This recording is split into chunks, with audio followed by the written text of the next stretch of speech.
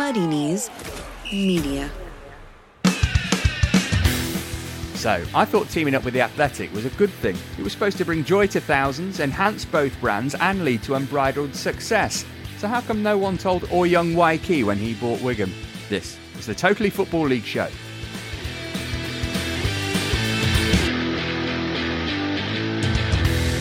Yes, welcome in listening to our weekly chatter on all things that relate to the English Football League. I'm Matt Davis-Adams. I'm joined by two men with knowledge for days on the EFL, if nothing else. Hello, Sam Parkin. All right, Matt, how you doing? Very well, thank you. Good day, Adrian Clark. Good day.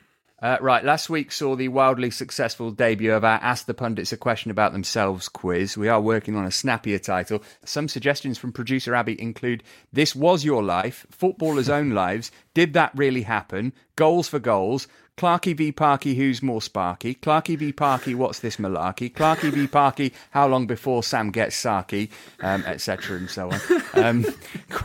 Question-wise, Adrian, you're up first this week. You got yours right last week, eventually. This one I think is going to be a bit trickier. The last goal you scored before swapping your boots for a microphone was for Margate in a 3-0 win against Farnborough on the 4th of April 2004. What we want to know is which players scored the other two goals in that game. You must get both to get the point. Can I steal? Yeah. If you can steal these, you can just win, full stop. Yeah, you win the series. Right, Margate. I'll go for Rocky Baptiste. Wrong. No, okay.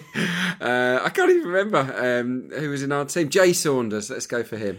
Yes, Jay Saunders is one of them. Half a point. I'll give you half a point for that. The other one, Sam, can you guess it? Chaz and Dave. Do they go down there? Don't disrespect Margate. It was Che Stadhart. Che. Yeah, Absolutely of course. That was striker. on the tip of your tongue, wasn't it? Okay, so half a point. Sam, you complained your question last week was too tricky. Let's see if this one's any easier for you. I suspect it might not be. We'll be talking Wycombe on this week's show. It won't surprise you to learn, Sam, that you had a loan spell back there in the 2001 season, famously stepping off the bench to plunder a late winner against Wolves in the FA Cup. Sam wrote that bit. That Wolves side that day contained a member of the England squad that flopped badly at Euro 92. Who was he? Oh my God. Euro 92. Yeah. Part of the England. Euro 92? I know it anyway. I know it. Do you? Think so. No, I've gone completely blank. Euro 92. Steve Ball must have been 1990. Steve Ball surely wasn't in that squad. It was a player that I went, he played for Wolves? So Wolves, not the side that he's most commonly associated with. I'm going to go with Tony Daly. Incorrect, I'm afraid. It was the former Queen's Park Rangers winger, Andy Sinton.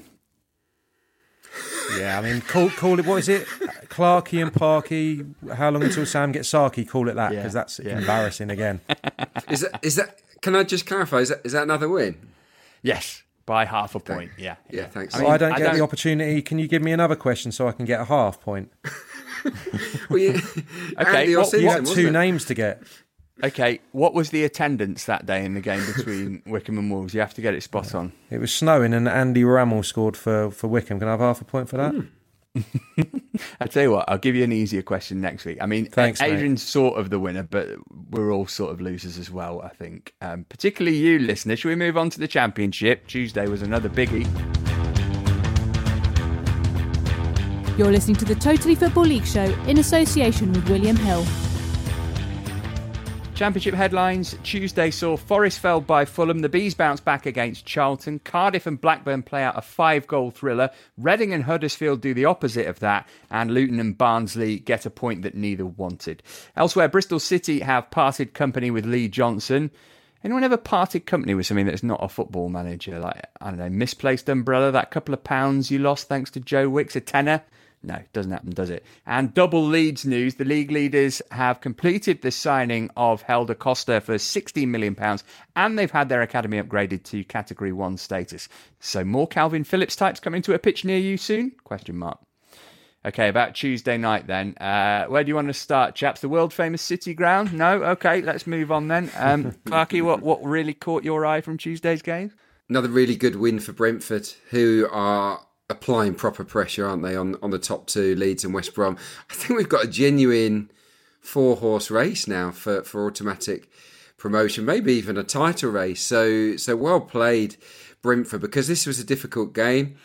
Unlike some of the other ones they've had recently, they had to come from behind up against really dogged opponents. Yet they stuck to it and they ground Charlton down. It was a really, really important victory for them. I thought De Silva was outstanding. I know he's a player that Sam admires too. He was excellent, played his part in both of the goals and almost scored himself as well. So look, Brentford, no one's playing better than Brentford right now. It must be a very, very exciting place to be inside that dressing room. And yeah, they'll be starting to believe that they can pinch a place in the top two. And do you know what? With West Brom having such a flaky defence, I think there's an opportunity for them. Club record 6th successive win in the second tier for Brentford. Sam, do you think Said Benrahma's got a shout for being Championship Player of the season? Yeah, definitely. I think Benrahma's been scintillating and someone that I highlighted his attitude we'd have to keep an eye on, considering he'd been linked to Chelsea and Leicester, amongst others, a month or so ago. So he's been first class. And last night, it seems to all be about Thomas Frank's tactics board this morning. And I thought Benrahma was the player that he was in deep conversation with. And he actually came a bit more central and was a bit deeper and kind of orchestrated that late comeback from Brentford. So whatever he said to him clearly worked. And they're the best team in the division, pound for pound, at the moment, I would say. And they're going to run West Brom close, because looking at the fixtures, Stoke and Derby away, I think they've still got to play Brentford. I can see them maybe dropping a couple of points, but no more than that. We better mention Forest losing against Fulham after what happened on Saturday. Fulham have picked it up a bit, Clarky. They're all of a sudden, you touched on it there, maybe looking like they could threaten the top two. Yeah, I mean, when I watch Fulham, I'm not inspired. I still think they should be better, but they're grinding out results, aren't they? They're managing to keep things relatively tight at the back and pinching narrow victories. It was a great goal from Harry Arter. I just still feel that they're getting by almost on talent alone, and I don't mean that too disparagingly towards Scott Parker, who has done a solid job. Just think that they could be better, certainly more free flowing as a team, and certainly just better to watch. But I guess Fulham fans aren't bothered how good they are to watch at the moment. It's all about results at the business end of the season. Yeah, for me, Fulham are some way behind Leeds, West Brom and Brentford in terms of where they are as a team, but the league table tells you they're really pretty close. If we move on to Luton 1, Barnsley 1, mentioned it doesn't really do either team a favour, especially not when you look at Barnsley's running. They got Wigan at the weekend, then after that they finish against Leeds, Forest and Brentford. What about Luton, Sammy? Are you giving your old club much chance of beating the drop? They really could have done with the win here. Someone sent me a tweet last week after, I think it was the Leeds performance, asking if I felt they would stay up, and looking at the fixtures, I was pretty optimistic. That was prior to them getting absolutely battered 5-0 by Reading. They just could not get near Reading. A bit of a freak, you have to say. I think that's the heaviest defeat that Nathan Jones has had in some considerable distance in his 2 spells at Luton. But last night, old Sluga, our mate, kept Luton in the game in the first half. Barnsley really could have been out of sight. Interested to see they had 62% of the ball, the visiting side, and back to the norm really for Luton, with Collins and Hilton reunited, back to the diamond. Made one change defensively after that defeat. So, yeah, I mean, it's not a good point for either. I think time's running out. I think they're going to soon need snookers, both teams. And I don't know, I just think for Luton to go down this year, it will be bitterly disappointing. But is it a disaster? I'm not so sure. I think if they can come back, obviously, into the new stadium in the next few years, Championship clubs are going to go through some form of financial turmoil, I would suggest, in the next 12 months, 24 months. I think it'll be a more even playing field for clubs like Luton to get into the Championship and consolidate. You know, we're still talking about, I think 4 of the bottom 7, maybe before the weekend, are still receiving parachute payments. You know, you're talking about Stoke and Middlesbrough and the like. So it's tough for clubs like Luton with the revenue, with the ground, with the wages they can pay. So I think it's going to be tough for them now, but hopefully they'll get back in the Championship if they get relegated this year and are able to stay there. Cardiff lost at home 3-2 to Blackburn. We're going to talk about Blackburn in depth a bit later, so we'll skim over that one other than to give some love to the Adam Armstrong winner. Now Rawls back to Nelson. Again, you see Johnson pressing and then urging his teammates to push up as well. Poor pass and Armstrong goes for goal! Oh my word! Oh my word! What a goal! Absolutely out of this world. And say it was a damaging defeat for Cardiff, who aren't looking that secure in the final playoff position as of Tuesday. Reading 0, Huddersfield 0. We don't need to talk about for a long time. I just wonder, Clarkey, who's done the better job after taking over mid-season, Mark Bowen or Danny Cowley? It's a good question, actually. I think, I think both have done pretty well. Cowley, I just don't see him taking Huddersfield down. He's one of these coaches that seems to be able to grind out results when he needs to, and yeah, from where Huddersfield were, he's taken them forward. There's a lot more work to do, by the way, for Huddersfield to get back to being contenders. Bowen has surprised me because Bowen was known as a number 2, and I thought it was a very odd appointment at the time, but I think he's flourishing in the role, and the team is playing some lovely football. He's got some good players to watch, and obviously that 5-0 hammering of Luton was a real thriller for Royals fans. So no, I think I would probably say they're both on a pass. I'm going to sit on the fence there, but both are doing well. I thought Cowley would shine. I didn't with Bowen, so he surprised me. Plenty of games on Wednesday as well. We can't react to those because they haven't happened yet, although kickoff in Millwall v Borough is probably about 5 minutes away from when we're recording. We better move on to the Wigan story. Last week, as we were recording, the news broke that they'd been put into administration. Things have got pretty weird since then. The very short version of a very long story is that Dave Whelan sold the club to a Hong Kong-based company called IEC, run by Dr. Stanley Choi, who very recently decided enough was enough and sold on his stake to a brand new company called the New Leadership Fund, who are based in the tax haven of the Cayman Islands. Dr. Choi there was meant to hold on to a majority 51% of the club, and a mysterious businessman, or Young Wai Ki, would have the other 49%. He was declared bankrupt in 2004, by the way. Fast forward to last week and the announcement that the club had been placed into administration, meaning a 12-point deduction, something that they are appealing. Administrators say there are more than 50 offers on the table to buy the club, including one from the Wigan Warriors rugby league team with whom the Latics share a ground. Young Wai Ki released a statement to Wigan today, placing the majority of the blame on the global pandemic. The EFL aren't buying that. The Wigan MP Lisa Nandy has called for a government inquiry, saying the case shows the complete failure of governance safeguards to protect clubs like ours. On Tuesday, I spoke with the Athletics Football News and Investigations reporter Matt Slater about this whole head-scratching situation. No one really seems to know why this has happened. It frankly is almost irrational behaviour in terms of what an owner would be doing. If the owner had enough and wanted to sell the club, well, you get a lot more for a Championship club than you do for a League One club.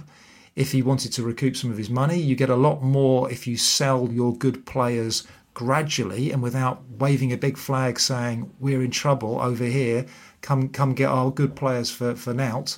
So it's just a very, very sort of strange process, and therefore when weird things happen, the vacuum tends to be filled by rumours, and there's all kinds of crazy stories that I'm sure the listeners will be aware of to do with gambling debts. And is it all just kind of rigging? You know, is it a scam? Did someone put a big bet on Wigan to go down? All kinds of stuff out there. But that's really because we don't fully understand what has happened here. Why a well-run club, certainly Championship standards, well-run club without much debt, that was going in the right direction on the field, someone has bought this club, it's like you've bought a brand new car and you've just smashed it into a wall for no apparent reason. It's just, this is what I can't get my head around. It just is very unusual, very strange, and everyone can moan and complain about what the English Football League have done here, and we can definitely discuss that and the owners' directors test.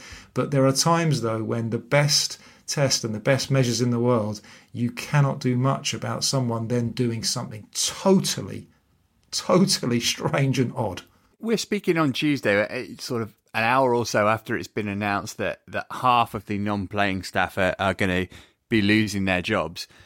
Is there a reason why the administrators make that decision rather than saying sell a couple of players, which would provide far more money than axing non-playing staff, presumably? The first thing an administrator has to do is cut the losses.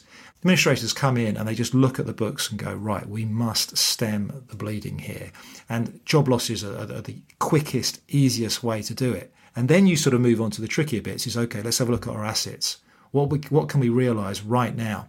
Now, the thing about football, of course, is it's whilst everybody knows a really simple way out of this for any club in financial struggles, and most of these clubs, many of these clubs anyway, in the EFL, budget to sell players. And Wigan have actually got, as I said before, a pretty well-stocked production line. They've got 4 or 5 players who could command fees that a sane owner, an owner behaving normally, would be thinking, okay, fine, we can cover these losses. It's not a problem. We've got guys that have been watched. They're good. They're fine. But the minute you go into administration, the entire football industry goes, well, hold on a minute. That player might have been worth £6-7 million yesterday, but he's not worth it now, is he? You need the money right now. We can't even use him at the moment. So, in some ways, we'd almost be doing you a favour right now to do the deal. So you're gonna have half. You're gonna have 25% of what he was worth yesterday. So this is the terrible situation that Wigan Athletic fans are going to watch now as their decent side is picked apart. What have the EFL had to say on the matter, maybe privately rather than publicly, because we haven't heard much other than that secretly filmed conversation that Rick Parry was a part of. This has got to be pretty embarrassing for them, though, hasn't it? It's very embarrassing. My personal view is that they were having a good year. There's new leadership there, and there has been a very clear change of direction in that they were going to get on the front foot with clubs that were flirting with insolvency or were insolvent. And that's why we've seen so many charges this season. So the EFL's got lots on its plate. That's why it's talking about salary caps. Now, it is embarrassed about this because it, waved through Stanley Choi. Now, I think even the harshest EFL critic can say, okay, fair enough. They're a listed company in Hong Kong. Stanley Choi has a public profile in China. They paid Dave Whelan. They ran the club, pretty well for a year. Certainly with no one going, what's going on at Wigan. Clearly, what's happened in the last 3 or 4 months that are going to be much discussed. What did you do? Who did you speak to? What due diligence did you do on this new leadership fund? Did you vet Wai Kai? Did you ever meet him? Why not? Just what really happened with this approval of this most recent takeover? Because clearly it's gone either disastrously wrong or it was designed to go like this, and you've been duped, and Wigan Athletic fans have been massively let down. But you're right, they are embarrassed. The real issue is about the owners and directors test. How much investigative work the English Football League can do? How big is that department? The owners and directors test is the way it is because that's what the clubs want. And club owners don't want a harder test. They don't want a more robust test because they're very worried that no one will buy their club. If you make it harder for someone to buy the club, you could be stuck with it for much longer. So it's not a perfect test by a long shot, but that is really on the clubs to change if they want to. Matt Slater of The Athletic there. If you want to know more, read what he, Ollie Kay and Adam Crafton have been writing. Sam, you played for a club that went into administration. Well, how does that affect the players on the pitch? Do you put it out your mind, or do you think, well, I'm only getting paid 20% of what I should be for this, I'm going to put in 20% of the effort? No, it's not about that. It's more about the points and the recent performances, which they'd have been thrilled about, and there'll be a real feel-good factor around the training ground, full of confidence, looking forward to the next matches. All of a sudden, potentially need snookers. So that's where it affects the mentality. And there'll be some players who'll roll up their sleeves and get on with it and be able to motivate themselves to try and get the points to get them safe once more. And there'll be others that think, do we need this? We've been shafted. And thinking about the next move. And of course, the administrators will already be speaking to agents, trying to move players on. That's inevitable. That's how they're going to pay their debts. So a lot of the players will already be thinking about the next move, unfortunately. It's a huge job for Paul Cook, starting tonight against QPR and the next few weeks to try and get them to get some back-to-back wins to get safe once more. Adrian, you said last week that the 12-point penalty was harsh. Have you changed your mind, and do you think the EFL will change their mind about it? No, I haven't changed my mind, because I think everything about this story smells fishy. So for starters, I think it needs to be properly investigated, and I also feel that the ownership test and whatnot just needs to be ripped up and started again by the EFL. It's very complicated. I don't fully understand all of the reasonings, but I just feel sorry for the players and the fans here, because I just don't feel they deserve it. And inside a pandemic, I just stand by it.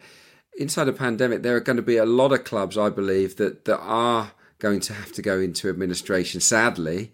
And I would have liked the EFL to have come up with a clear plan for when that situation arises, and it doesn't seem that they've done that here. They've basically just hit them with the usual penalty.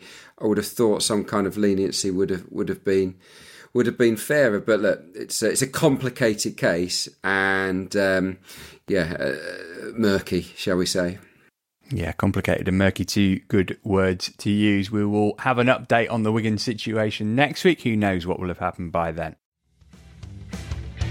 This is the Totally Football League Show with Matt Davis-Adams. Listen to it totally ad-free on The Athletic.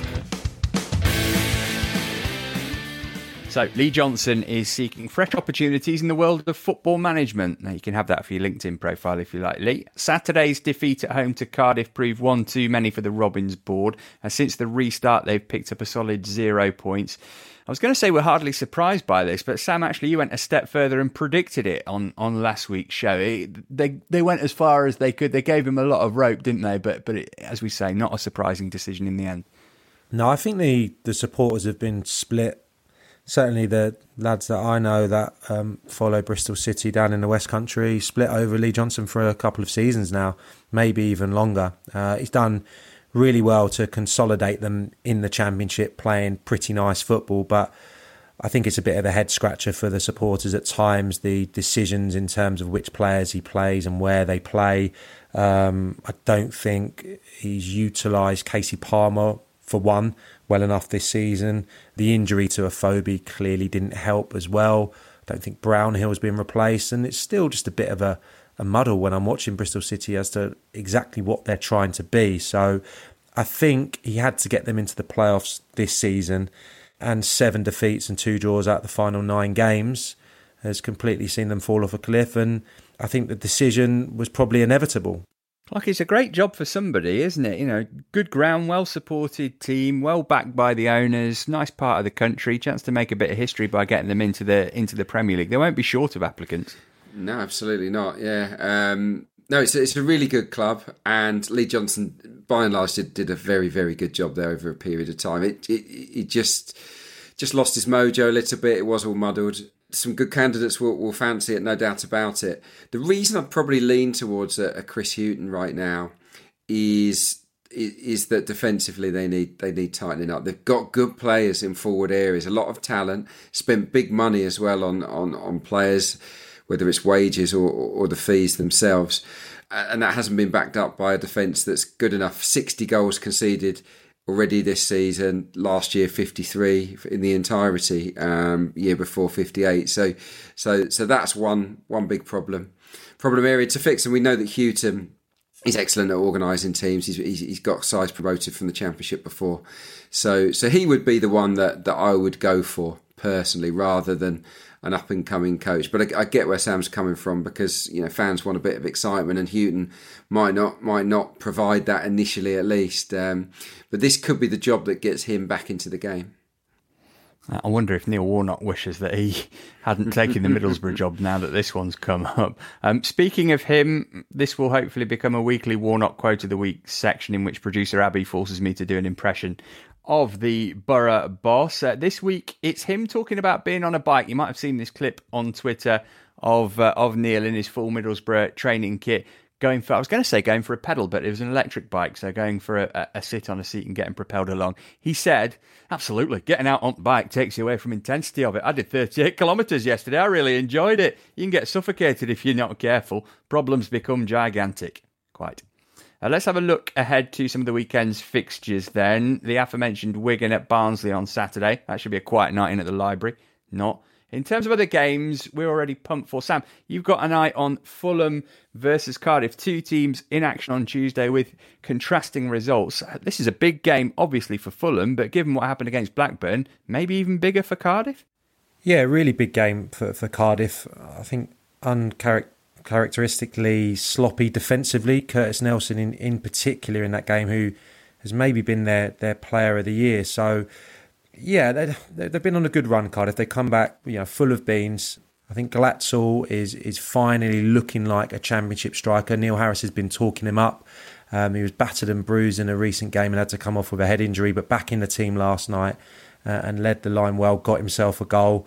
So this is a difficult fixture for Fulham against a team that should still have decent confidence levels. And I was at Fulham against Birmingham last week, and I'm going to be there again on Friday, and everything that Clarkey says and has been saying the last few weeks runs true with me. It's a very slow build up. It's very pedestrian, and even Michael Hector, who we've talked up on this podcast, keep calling it a program, this podcast, the last months, was dire against Birmingham for 15 minutes. It looked like he was trying to present the visitors with a goal. In midfield, Kearney and Arter really disappointing, and Josh Onoma and Joe Bryan, two of the substitutes, actually gave them the impetus to go on and win that game, both in from the start at Nottingham Forest in midweek. And I just think with Fulham, you need at least one of your fullbacks to be flying forward and being positive and getting balls in the box, a la Sessegnon and Ryan Fredericks a few seasons ago, and Brian certainly delivered that at the weekend. And Josh Onoma, another one, making forward runs. Kearney and Arter, a bit too samey in my eyes, and Fulham need players breaking beyond that central striker, whether it's Bobby De Cordova-Reid or Mitrovic on Friday night. And Onoma provided that, got himself a goal, and he was excellent again in the win at Forest. So he's got options there, Scott Parker, and they need momentum going into the playoffs. They need to feel good about themselves if they've got any chance of beating the likes of Brentford and Forest over 2 games. A couple of other biggies at the weekend. On Sunday, Swansea play Leeds. You also got Derby v Brentford on Saturday, but it's Blackburn v West Brom that's caught your eye, Adrian. Yeah, it has. I mean, West Bromwich Albion play tonight, so we'll have to wait and see how they fare in this one. I just feel that this has the makings of a really good game. Blackburn were a little bit outclassed in their last home game at home to Leeds, but they bounced back with that excellent 3-2 at Cardiff. Featured another sensational goal, didn't it, from Adam Armstrong? I mean, what a week he's had. He's scored two worldies, one a free kick, one from 45 yards. Quite some collection he's gathered this season. It just amazes me when I see his name on the bench. I mean, for me, he's got to start every single game for Blackburn when he's fit and available. Adam Armstrong, he's an absolute match winner. I think there'll be goals because the game at Hawthorns had it. It was 3-2 to the Baggies there. Blackburn, we know, under Mowbray will be pretty attack-minded. And West Brom's weakness is clearly at the back. They're still shipping goals, 2 to Hull last time out. And I just think it could be a real cracker, this one. The one match-up that I'd be fearing if I was in Mowbray's shoes would be Rankin Costello at left-back. He played, a young player, played at left-back. He's only 20 against Cardiff. Did just fine, but he's a rookie in that position. You've got Nyambe as well on the other side, who's not got loads of experience. And as we know, West Bromwich Albion down the flanks are just spoilt for choice, aren't they? It's frightening, really, what they have in their artillery wing-wise. So yeah, I think that West Brom will probably get a lot of joy down the sides, but Blackburn will also pose a threat. So yeah, it could be one of the games to watch. Right, Abby, that part of the show where contractual obligations bind you to read out odds on football matches. Please do that now using William Hill as the barometer for your prices. We'll talk about the games that the chaps have been talking about. Let's start with that Blackburn-West Brom matchup. Who's the favourites here? So it'd be unsurprising to hear that West Brom are the favourites here, 4-5 if you fancy backing them. But if you wanted Blackburn to continue their good run, then 15-4. What about Fulham versus Cardiff? What will you give me for the home win here? Home win is very much in favour with William Hill, 19-20. But if you want Cardiff to get back to winning ways, 3-1. We've been talking about the push for the top 6. I'm delighted to look at our shared document and find Nottingham Forest as short as 1-20. What about everybody else? Yeah, Nottingham Forest now edging closer to that point where they can no longer be bet on. But I note that Derby have come in a bit. They were 6-1 last week and now 5-1. So keep your eye on them. But Cardiff are the next favourites still at 4-6. What about the Bristol City manager? Who's the favourite for that? The favourite is evens, and it is Chris Hughton. The next favourite is Michael Flynn at 4-1, which is interesting. And if you we mentioned Slaviso Jokanovic, he is 20-1. I always like to look at the slightly weirder ones. There's not anything outrageous this time, which is quite sad. But we've got Phil Neville in at 20-1, Sam Allardyce in at 33-1, and Sol Campbell at 33-1 as well, which I feel is a bit harsh on Sol. Yeah, I mean, he's actually managed 2 EFL teams, unlike Phil Neville. Anyway, thanks, Abby. Next, we're odds on to talk League One. Before we get to League One, I want to point you in the direction of the Athletics Ornstein and Chapman podcast, where you'll find an episode with Carl Anker, Ryan Conway, Roshane Thomas and Dan Barnes talking about their article which asked, why are football crowds so white? As well as themes from the piece, they shared personal experiences as black journalists at football grounds and consider what meaningful change will look like. Here's the Athletics Derby writer Ryan speaking to Carl Anker. But I will say, is football too quick to pat itself on the back? Is it enough for television broadcasters to say this is a very, very powerful image of football players taking a knee before Premier League games without properly explaining why they're taking the knee? No, I would like them to stop doing that. I'm so sick of trying to commodify taking a knee. It's now termed taking the knee, and I hate that because it means it's almost part of pop culture lexicon, and this isn't meant to be part of pop culture. This is because people are being unlawfully killed. This is because people do not have the same opportunities by random chance of the colour of their skin. This is not about commodifying anything. I am so sick to the back teeth of social media posts, of commentators telling me it's a powerful image. I know it's a powerful image. Most of the people watching know it's a powerful image. You need to educate someone who doesn't understand why someone is taking a knee. You need to educate someone on the history of taking a knee. Football is far too quick to roll out hashtags and social media posts and commemorative football shirts. I am sick of this, all of it, because ultimately we have been here before. And we will continue going here unless actual change happens. The Athletics' Ryan Conway there speaking to Carl Anker for a special episode of the Ornstein and Chapman podcast called Why Are Football Crowds So White? To listen to the episode in full, search for the Ornstein and Chapman podcast wherever you listen to your podcasts. Elsewhere across the Athletics network, there's a show about Chelsea, straight out of Cobham, hosted by some gobby twerp, as well as the Phil Hayes Show for all your Leeds needs. They're all available on Apple Podcasts, Spotify and other podcasting platforms. But if you fancy a little bit of ad-free listening, then listen via the Athletics app. And if you've not signed up to that yet, then here's a carrot. Go to theathletic.co.uk/league show, all one word, for a 30-day free trial. On Apple Podcasts, Spotify, Smart Speaker and now ad-free on The Athletic, this is the Totally Football League Show with Matt Davis-Adams. League One headlines. Mickey Mellon and Tranmere Rovers have parted company. There's that phrase again. The alliterative manager has crossed the border to take the reins at newly promoted Dundee United, whilst newly incumbent League One gaffer Keith Curle has signed a 2-year contract with Northampton Town. His old deal was set to end this summer. And it'll be Wycombe Wanderers versus Oxford United in the League One playoff final this coming Monday after the pair booked their tickets to Wembley at the expense of Fleetwood and Portsmouth. Let's reflect on those League One playoff semis then, both legs of which have been played since last we met. We'll start with Wycombe against Fleetwood, 6-3 on aggregate to the Chair boys. We said it was going to be tight. What did Gareth Ainsworth get so right here, do you think, Clarkie? We had a bit of good fortune, I felt, in terms of the performance of Fleetwood and their goalkeeper. You don't like to dig out individuals, but I mean, you could make a case that he was at least partially to blame for all 4 goals in that first leg. But no, look, they went for it, Wycombe. They played on the front foot. They did what they have done for the majority of this season. They made it the type of game, certainly the first leg, they made it the type of game that they wanted it to be. I also think that having Onyedinma available proved to be a real difference. I mean, over the 2 legs, he was excellent, particularly the return leg. And it just led me to delve into Onyedinma and the impact that he makes for Wycombe. So I've got a little stat for you. In the 15 appearances, because he's only made 13 starts, 15 appearances because he's had injuries, Wycombe have scored 30 goals, so 2 a game. In the other 21 matches that Wycombe have scored this season, in the other 21 matches that Wycombe have played this season, they've scored 21 goals, exactly 1 per game. So Onyedinma makes an unbelievable difference for Wycombe, and I do think that his speed and quality and directness just gives them that extra little bit of oomph away from the longer balls, the physicality, the set pieces. He can be their match winner, and the stats show it.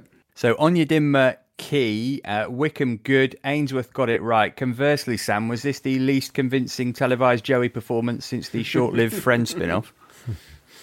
I enjoyed what Fleetwood did in their stands. I thought their mannequins were up there with the best we've seen. They were awesome, weren't they? And Joey Barton in Baywatch attire was good as well.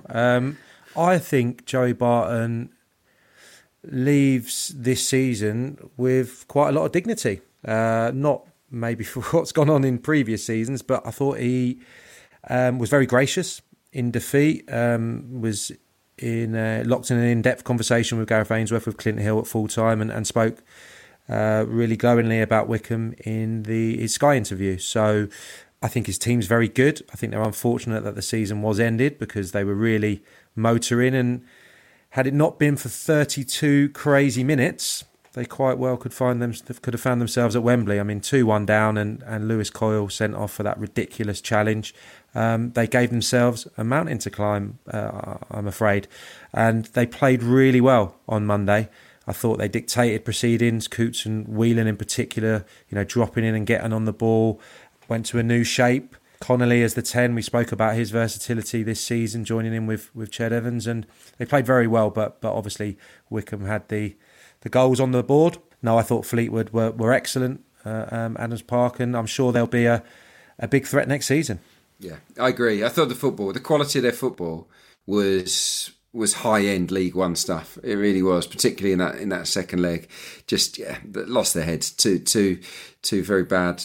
Yeah. You could argue that I think it was the first 6 goals of the playoffs, the 2 legs, that the goalkeeper should have saved every goal. Yeah. Both ends. Yeah, I agree. Portsmouth, Oxford as well. Yeah, and crucially, it wasn't just Fleetwood's goalkeeper. It was Harry Suter, I think, for one of the goals in the first leg, and certainly for a key goal in that second leg, made a big mistake. So someone that they've relied on, he's been excellent this season, just didn't quite bring it in the matches that mattered. So yeah, he was in someone's team of the season as well, wasn't he? He was. Yeah, look, it's not. I'm not going to go as far as to saying I feel sorry for Joey Barton. No one ever could they? But I actually think correct. I actually think that his side are going places. Yeah, going to be interesting to see if he's there to go them with him. Well, someone who actually played and scored in that game joins us now. Wycombe's Joe Jacobson on the other side of this stick. Joe, congratulations. You finished the job on Monday night, but you'd started it in the first leg. Presumably the game at Fleetwood went better than you could ever imagined it would do. Yeah, it's such a strange kind of game to be involved in. You guys would have seen it as well. Most of the games that have been played, playoffs and in the Premier League and Championship, have been a little bit cagey, especially at the start. And we hadn't played any practice matches against anyone else, so didn't quite know what was going to happen. But we wanted to start the game fast and at a good pace and intensity. And there was 3 goals in the first 10 minutes. There was sending off. There was penalties. There was all sorts going on. So, yeah, we wanted to go there. And I've said this before, the gaffer never sets up to kind of do anything apart from win the game. And, that was our focus. And it may not have been to necessarily get a 3-goal advantage, but we wanted to go there, win the game, cause a little bit of an upset because we were the underdogs going there. And, the game plan worked perfectly and we managed to get good victory there. So how did that affect things in terms of preparation for the second leg then? Presumably complacency was one of the key words the manager used and trying to avoid that. Yeah, it's a really strange one. I've never really been in a situation where, at the back of your mind, you're still thinking we've got a 3-goal advantage, but the gaffer tried to take that away from us. And he said, I want to do the same thing. I want to go, it's at our place. I want to go there and get a win and score goals. And, we managed to do that. Obviously, Fleetwood came and we knew they were going to be a wounded animal. We knew that they were going to play better, more intense, and they did that. It was one of the hardest games of football I've played in all season, and credit to Joe Barton and Fleetwood for putting on that performance. But we knew we've got goals in us, and we kind of thought that if we get 1 goal, it might be enough on the night because defensively we're pretty good, especially at home. And yeah, it was a strange one to kind of prepare for, even though we were desperately trying to just keep it the same. But there is something there in the back of your mind that knows the situation. And it was tough, but we managed to get the job done in the end. So you made it into the playoffs via the points per game method. Not to everybody's taste, I think it's fair to say that, but presumably you guys are quite a big fan of it. Yeah, it's a strange one. It's all about timing because the week before lockdown came into play and the game stopped, we were supposed to play Bury and didn't have a game. So some teams played 2 games in the time that we didn't play any. So I think the last game we played, we were 4th, missed a week and went down to 8th because of the nature of League One at the time. It's been so tight. So it was unfortunate. There was no kind of clear and obvious way of finishing the season. Our gaffer's come out straight away and said he wanted to finish the season on the pitch. The chairman, I think at the time, wanted it just to be null and voided, and those 2 options weren't there. So the options that were presented to the club were the points per game method or stop playing. And, it put us into 3rd place. I think that last week when we didn't play was the only game all season where we weren't in the playoff spot. So I think, over the course of the season, we would have felt hard done by had we not been in the playoffs. But that you can understand why Peterborough and Ipswich and Sunderland, teams like that, Doncaster, who have missed out, were aggrieved by it. But there was no kind of way of doing it that allowed everyone to kind of be happy and to get on with it. So that's just the situation we found ourselves in. We didn't want to kind of use that to give ourselves an easy way out of not progressing. And I think we've managed to do that so far. You mentioned the gaffer there, a word on him. Gareth Ainsworth, the longest serving manager in the EFL. We've had him on the show this season. What is it that makes him such a good fit for Wycombe, and what's he done for you personally? First of all, for the club, to have someone who's loyal nowadays is quite difficult, especially managers. They get a sniff of an opportunity elsewhere and they're gone, and the grass isn't always greener. So for him, he's had offers to go elsewhere, and I'm sure there'll be more in the future that kind of want him. He's done such a great job, and for him to kind of stay at Wycombe and give back what they've given to him, and giving him his opportunity in management, and giving him time as well, which doesn't always happen. You've gone from being the bottom 3 clubs in League 2 to being the 3rd top team in League 1. He's done a hell of a job. And for me personally, he's helped my game just by simplifying everything. He doesn't try and complicate too much, not just me, but with all the players. And he kind of just asks you to do simple things. If you do those and you do those well, then he's happy, and that's all he asks. There's never any pressure to kind of win or to get a certain result. He just wants his performances to be high, and regardless of how you get on the Saturday, you come in Monday morning, his rock music's blaring out the speaker system, he's wooing and yelling, and he's the same mood as what he would be, win, lose or draw. So it kind of lets everyone relax and make sure that they in a good place and don't feel too down after defeat and not too high after a win either. Have you been to any of his gigs, or have you at least watched some of his music on YouTube?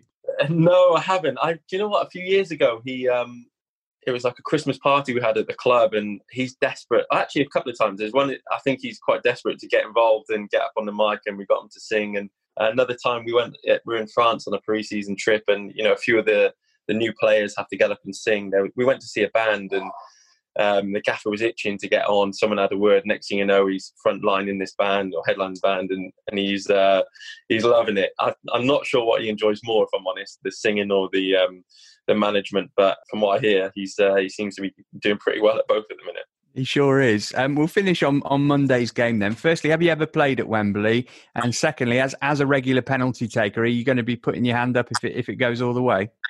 First of all, yeah, of course I put my hand up. I've taken penalties the last 5-6 years, and I've missed a couple over my career, but I've always been happy to take the next one that comes available. So of course I'll put my hands up.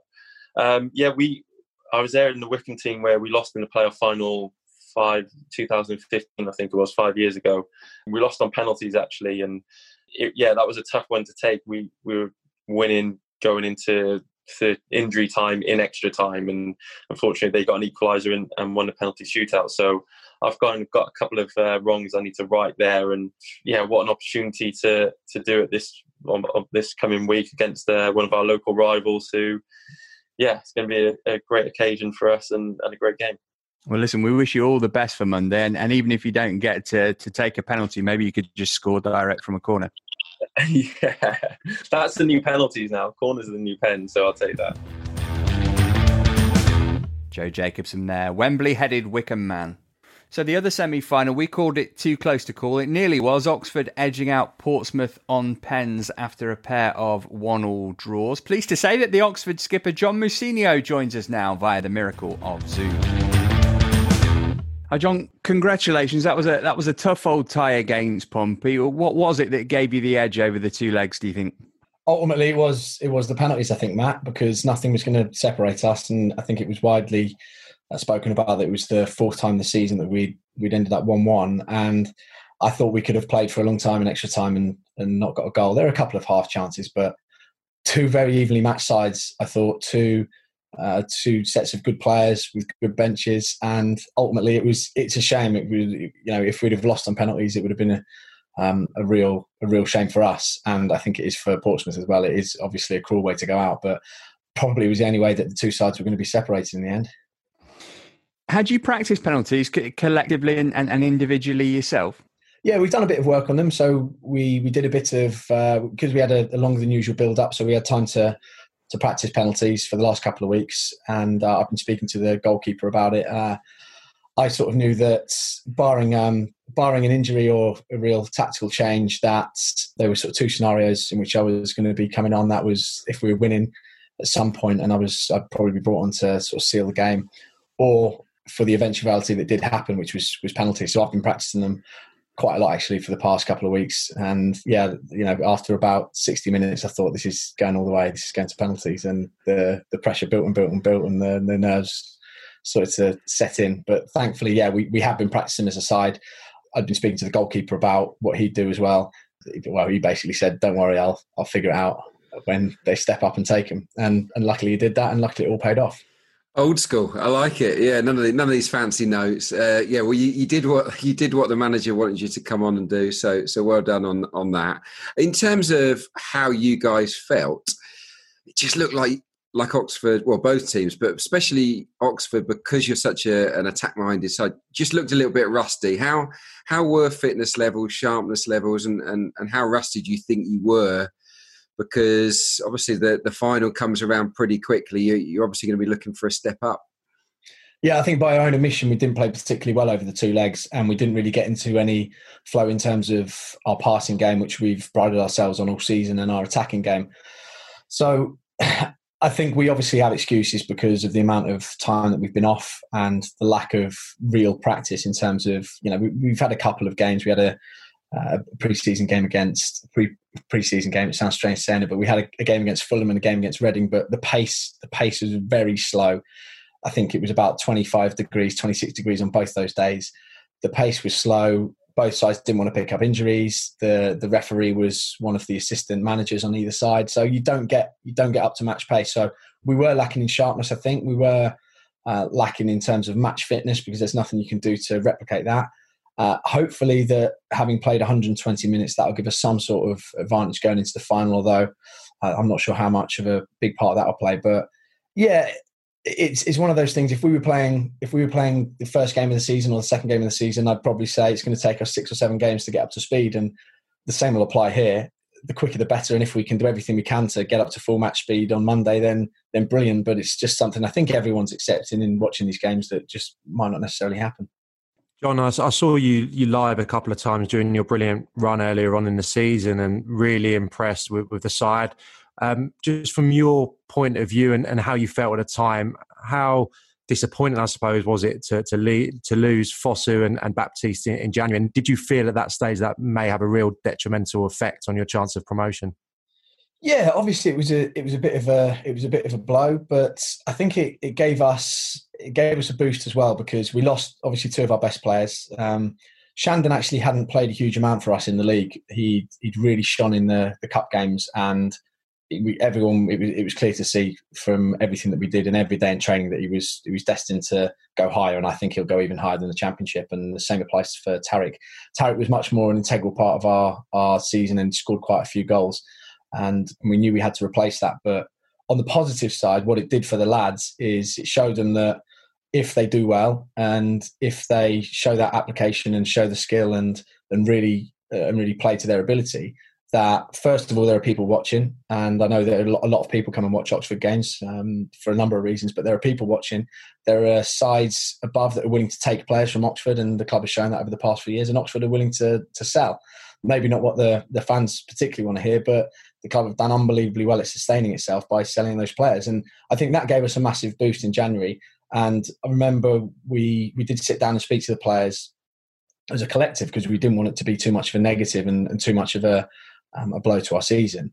And we really got the impression as the senior lads that the young lads were really happy for Tariq and Shandon, but also willing to step into their shoes and actually quite excited about taking that opportunity, because every player in the dressing room will back themselves to actually be better than the ones that have departed, even if they've gone to the Championship. You know that yourself. That's just the way that footballers' mentality is. And I think we got that, and we got a couple of younger lads stepping up who've done brilliantly well.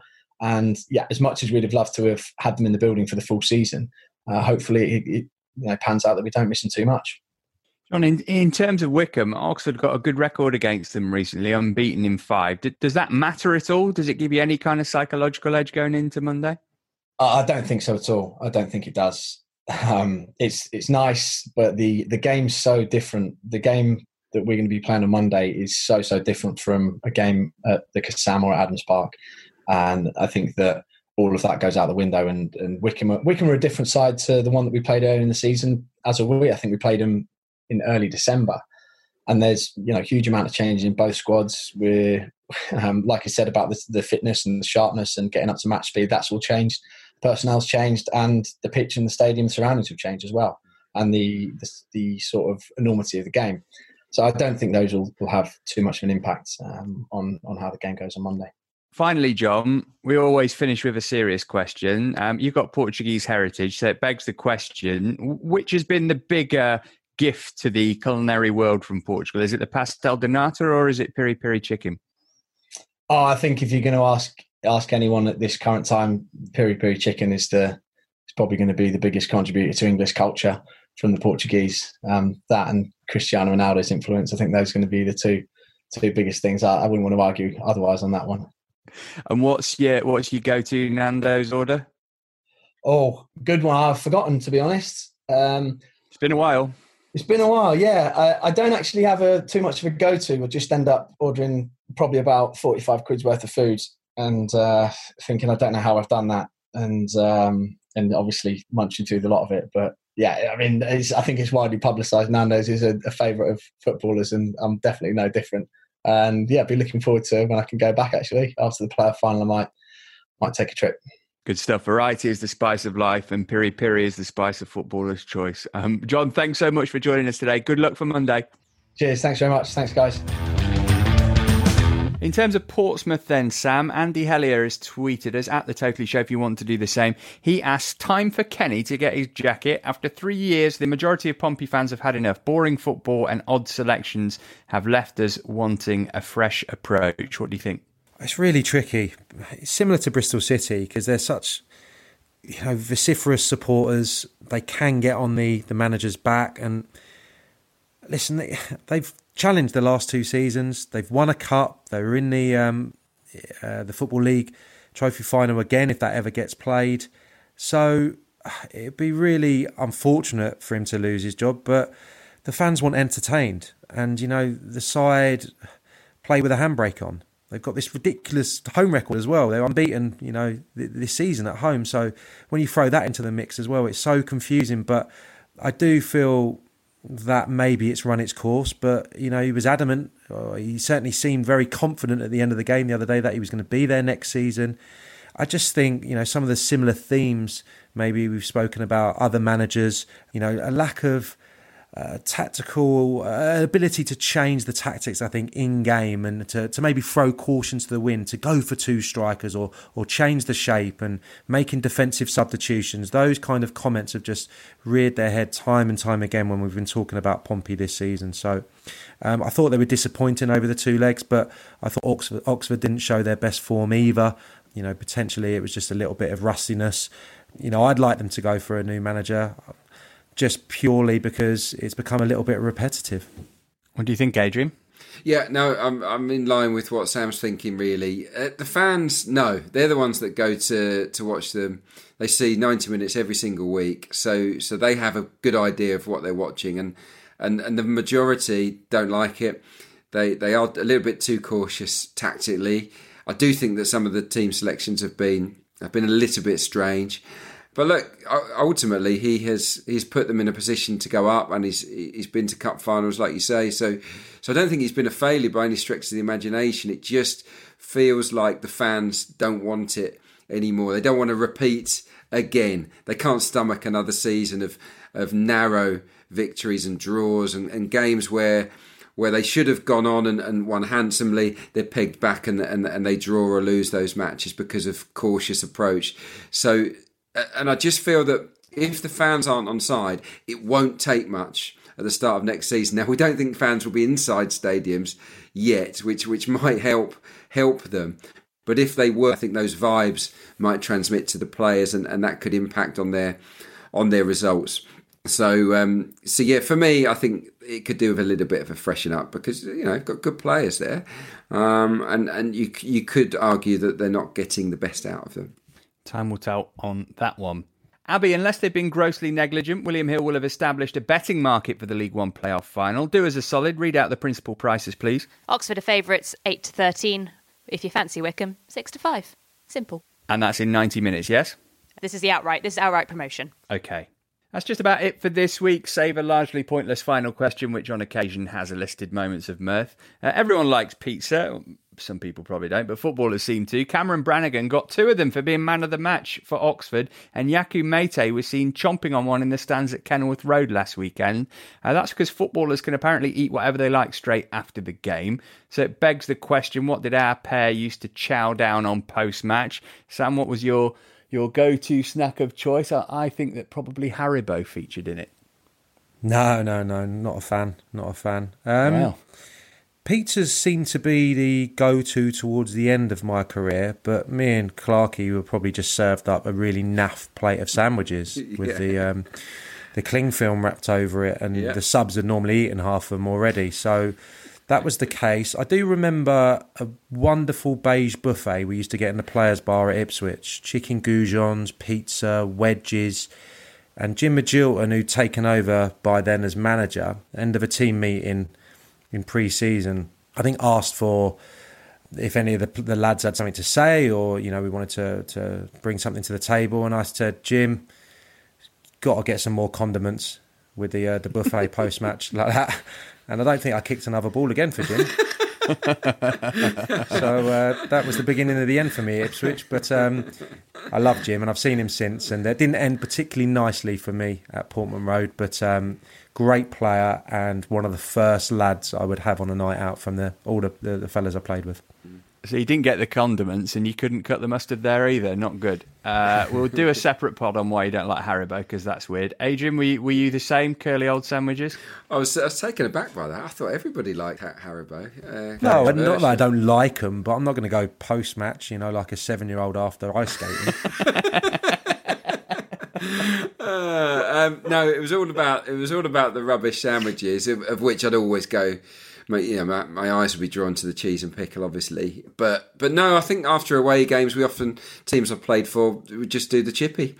It'd always be a pie and chips for me on the way back, and it was a staple for most football teams back in the day. I remember when I was a schoolboy at Arsenal, having to stick around after the games and whatnot. I think I might have been an apprentice at the time, and opposition teams always used to go to the chip shop at the bottom of Avenel Road, and I've seen Kenny Dalglish go down there and with the order and get it in. It's amazing how times have changed, because you wouldn't see footballers in a chippy these days. Certainly not straight after a game, but it's how it was back then, and yeah, I liked it. Nice. Well, listener, you are the extra topping to our tomato base, and for that we thank you. We'll be back same time next week, but until then, from Adrian, from Sam, from me and from Abby, it's goodbye.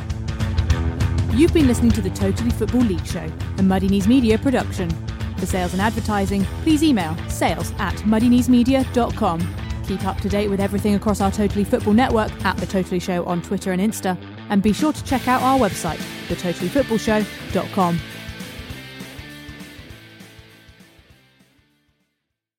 Muddy Knees Media.